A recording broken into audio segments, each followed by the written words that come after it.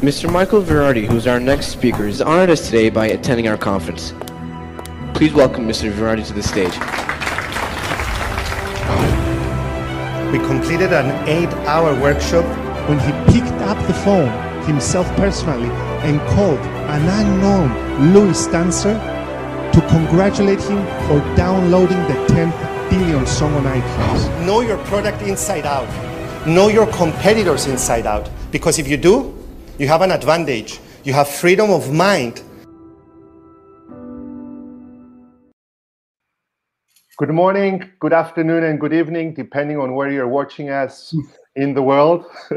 And welcome to our 7th episode of the Customer Experience Show, where we invite the most brightest and the most innovative minds on customer service and customer experience.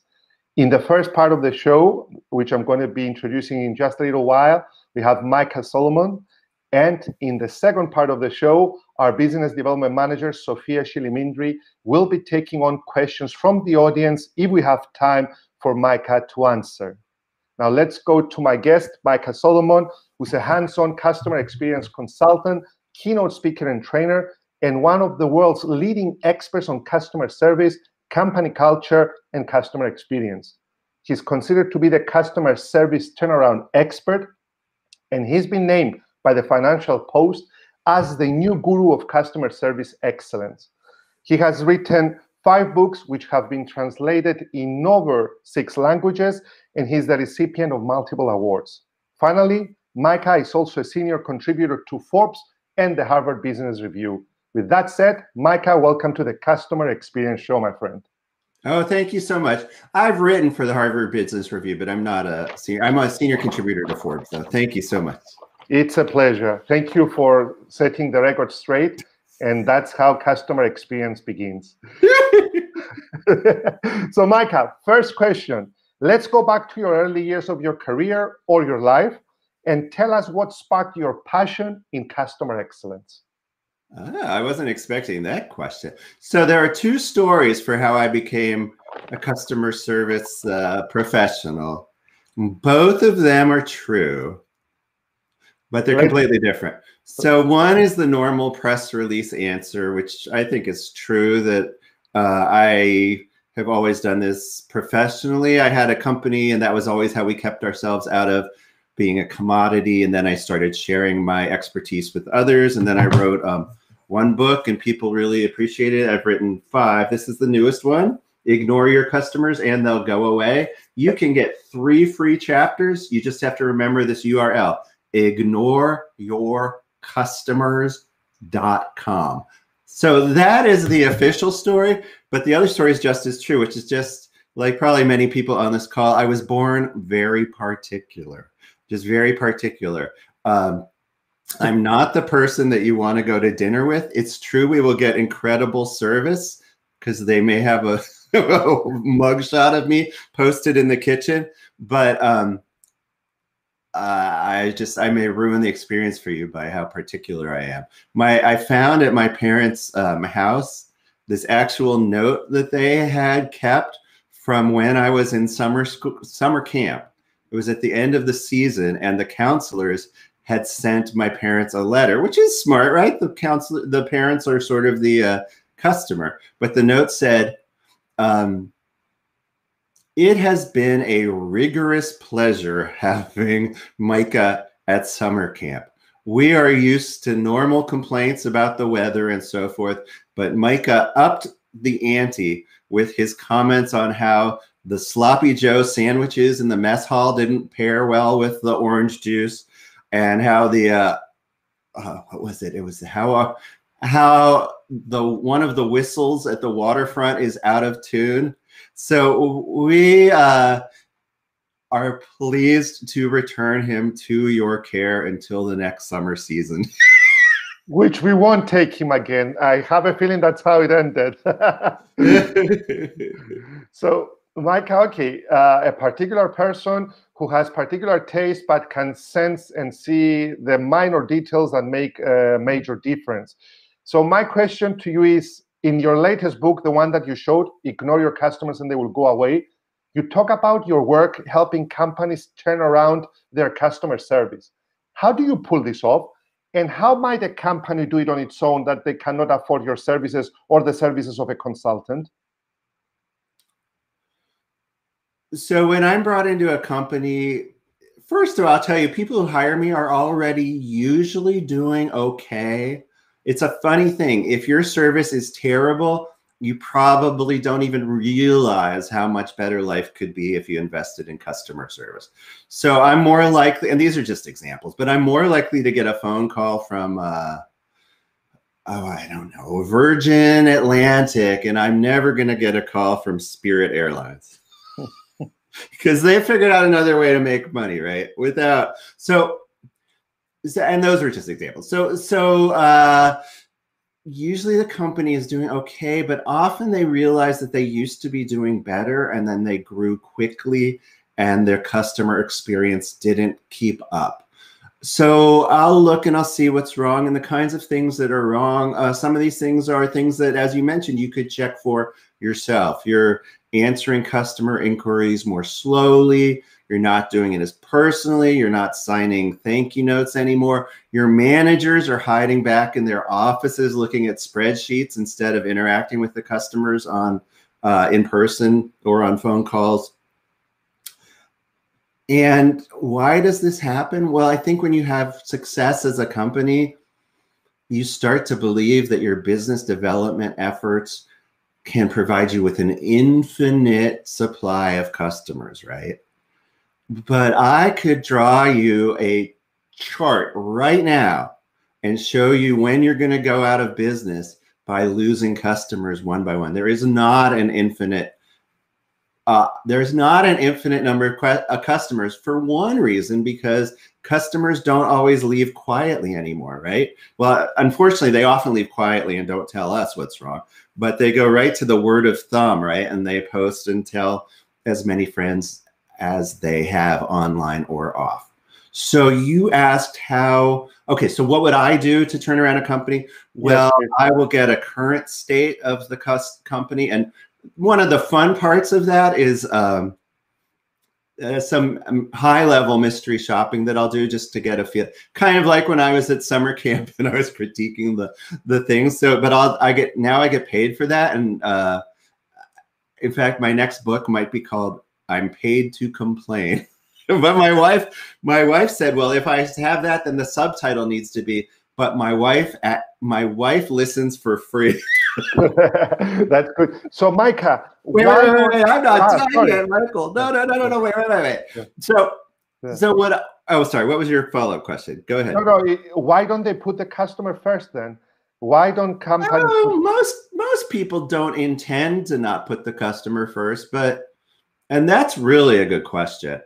A lot of times they don't know how to put the customer first. They haven't standardized their customer service standards, which is one of the first things I'll work on a customer service engagement, is to standardize their standards, or you could call them best practices. And then we'll work a lot on training. It could be live training like we would be doing right now, or it can be asynchronous e-learning. I'll come into a company and develop an e-learning product, which the advantages of that are a lot of them. One of them, you don't have to take people off the floor and have coverage problems. You can build in quizzes for certification and so forth. Why else don't they put the customer first? Oh, well, the boss will say, we're going to put the customer first, but then they time all your calls and they don't give you enough time. They punish you if you took the initiative to help a customer in unusual ways. So there are many reasons why people, what reasons do you see, Michael? The reasons I see is because they don't follow the golden rule, treat others as you would like to be treated. And we all understand how we should be treated if we were the customer. But when we encounter a customer, we seem to forget all this.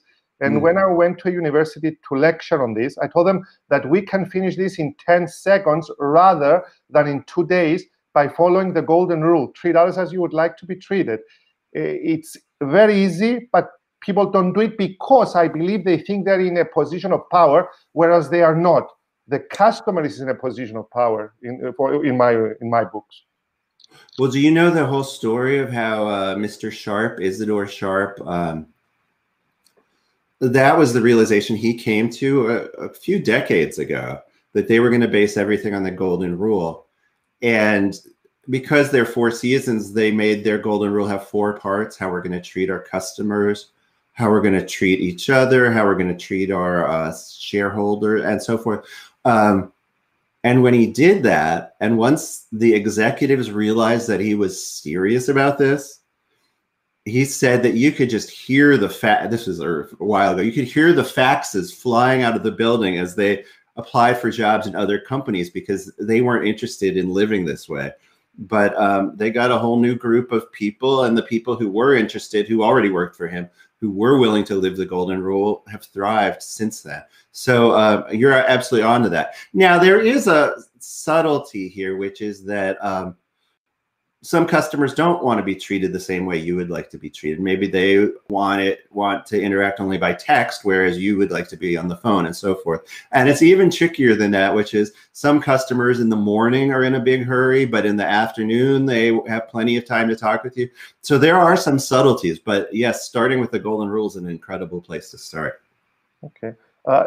You are considered to be an expert, from what I read, from what I've seen, and from your videos for luxury hotels as a mystery shopper, but also delivering great experiences. Can you tell us if there are some secrets to exceptional customer service, either in hotels, because we have a lot of people from the hospitality industry, or in general? Are there any secrets? Well, if they are, I can't tell you, right? No, I will tell you, even though I have done, this is my book. For those of you who are in the hospitality industry, this is my book that is specifically on the hospitality industry. It's exclusively about hotels and restaurants. It's called The Heart of Hospitality. So I will tell you, while I do a lot with hospitality industry, I also get a lot of calls from other industries who want to be like you, because honestly, you guys are the best. So I will get many more inquiries from potential clients who want to become, for example, the Ritz-Carlton of banking. And I have never gotten a phone call from a luxury hotel that wants to be, I don't know what, the Citibank of hospitality. That just has never happened. So you guys already know, I think, to a very large extent, what you're doing. What are the secrets? Oh, well, one thing I think is all the emphasis placed on the beginning and the ending of the interaction, what the Ritz-Carlton calls the warm welcome and the fond farewell. And the reason those are important is because of 2 psychological principles that have been proven. The one is called the primacy effect, which is that what happens first in an interaction is remembered the most easily by a customer. And the recency effect, which means that the last thing that happened is also most commonly understood. Most commonly remembered. The stuff in the middle is a little bit of a blur. So the beginning and the endings are very important. Another thing that I think hospitality understands better than other industries is the importance of service recovery, right? There are some hotels that maybe they're not so great at their services, or their key cards break a lot and so forth. But boy, they are quick to run up to your floor and get you a new key card and maybe bring some champagne with it, because they understand that you can have a guest and you can have a problem. And if you do the recovery right, that guest may become more loyal than if nothing had gone wrong in the first place. Very true. And we have a comment from Georgios Frosinis, who has graduated, if I'm not mistaken, from the Swiss Educational Group. Good for you. And he knows about hospitality. He says empathy is the secret. I truly agree with you, George. And dear Micah, I will ask you only my last question. Because we have a lot of questions coming in from our audience. And the last question, because you're based in the United States of America, and hopefully you know more things than we do here in Europe, or you are front runners in technology. The question is, what should the role of artificial intelligence be in customer service today? Well, let's back up. Why would I know more than you? I mean, wasn't hospitality invented by the Greeks or in the Bible, depending which source you go by? Exactly, but the Americans at the end, they write the books and they know a bit more things, even though. Well, you know what we're a little better at is maybe this apology part, like not trying to assign, not trying to be so accurate, but just being willing to empathize. We might be a little better at that, but you know, it depends. I mean, I love going to England, and if someone with a beautiful British accent says, well, sadly, if they say sadly, I'll accept any kind of hardship because of the nice way they say sadly. Okay. So AI, okay, so that's a good question. So I have a triangular model of AI, and at each of the vertices, at each of the angles, there is the AI, the customer, or the employee.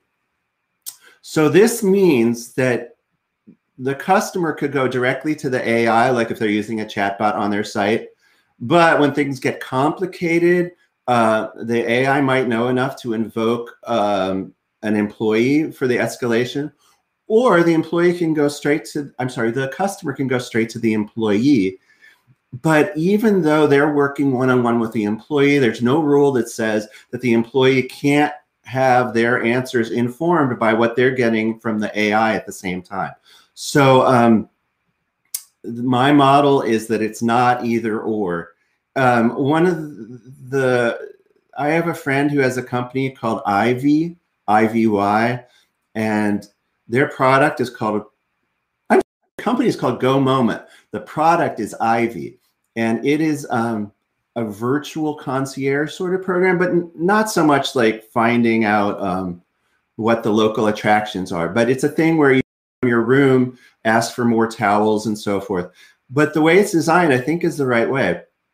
You ask the question, and if it's very straightforward, then the AI just routes it to the department, to housekeeping or whatever it is. But if it's like, oh my gosh, I can't stand the bugs in my room or something like that, or some, you know, one of these horrible keywords like dirty, then immediately it escalates to a person because you want to handle that directly. Okay. And what I like about your website is that you're talking directly to Micah and not to a bot. And this says a lot. So what you preach, you practice. Well, I'm able to do that because I haven't been overwhelmed by the volume. We'll see. But yes, so far you get me if you chat with me on the website. You can try that if you want. You're still young, my friend, but when you grow older, maybe it will be different. So sadly. So Sophia, shall we go on to our questions from the audience? Yes, we have a question that I'm sure you will like, Micah, because it's the first chapter of your book. So, how to say no to customers and still manage to turn the negative into positive? Who's asking this? George. Okay, so that's great. So the first chapter of my book is about having a culture, a default of yes. So I think if you walk in or even get on the telephone with a great company, you can just sense that they want to say yes to you. They're just waiting to hear what the question is, and then they'll figure out a way to say yes. So this is great as a start, that your goal is to say yes, right? So, but if you can't say yes, what you can do is you can say, well, here's what we can do, right? Here's what we can do. So this is actually a Forbes standard. If you want to be a 5-star hotel, and again, when I speak about hotels, it's just because it's an interest. It's partly because I like to work with them, but it's partly that it's a good example for the rest of us, I feel. So to be a Forbes 5-star hotel, one of the standards is never say no to a guest without providing 1 or 2 reasonable alternatives. So if you were in a luxury hotel and someone wants to eat in the dining room, but it's 11:30 and you ended breakfast at 11, you could just say no. Or if you're British, you could say sadly. But it's better if you say, what I can do is set up breakfast for you on the veranda, because we'll need to be setting up for lunch within the dining room. But if it doesn't inconvenience you, we'll set it up for you on the veranda, or we'll bring it up to your room. So never say no to a guest without having 1 or 2 reasonable alternatives. Now, I don't know if this is in the Forbes standards, but I personally will say there are exceptions. Here are the exceptions. If the request has safety, security, or privacy implications. So I have been in places where a guest will put their chair up blocking an emergency exit, and the hotel employees are too scared to tell them to move it. That's got to be a hard no. I mean, you can be polite, but that chair has to move, because if there's a fire, we don't want to, or oh my word. I mean, maybe this is too grim an example, but do you remember how Princess Diana died? She died because a Ritz employee had been drinking all night and then was nice and drove her. So that's a moment where you should say, well, sadly, I can't drive you, but here's someone else who can drive you, right? But those are the extreme exceptions. Those are the extreme exceptions. Okay. And if I have any details wrong about Diana, please send me your conspiracy theories. I'm happy to get them. Sophia. Thank you, Mike. Sophia. Okay, a question from George Fictos. He says more and more customers are using procurement and shifting focus on price alone. What is your best tip to get out of this trap? Okay, so I guess that George is in an industry where you send out a bid to a lot of people, and then you think they're taking the lowest bid, but are they really? A lot of times they're taking they will make excuses to take your bid if they've already bonded with you on a personal level. It's not going to be perfect. Sometimes you are going to lose on price, but when that happens, hopefully the competitor will be really rude to them or not answer their calls in time, and they'll ask you again. A very valid reason. I agree with you. That has been my experience too. Sophia, can we take another 1 or 2 questions, please? Last question, because we are running out of time, but I really like this question, is from Savas Konstantinidis. And he's asking, when you are called to help a company in customer care, did you ever had to argue with that company's managers or directors resisting your advices?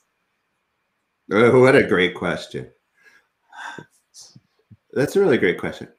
I think the people who hire me tend to not argue with me a lot, but I'm sure there are people behind the scenes who find ways to sabotage an initiative by, worrying only about the immediate bottom line.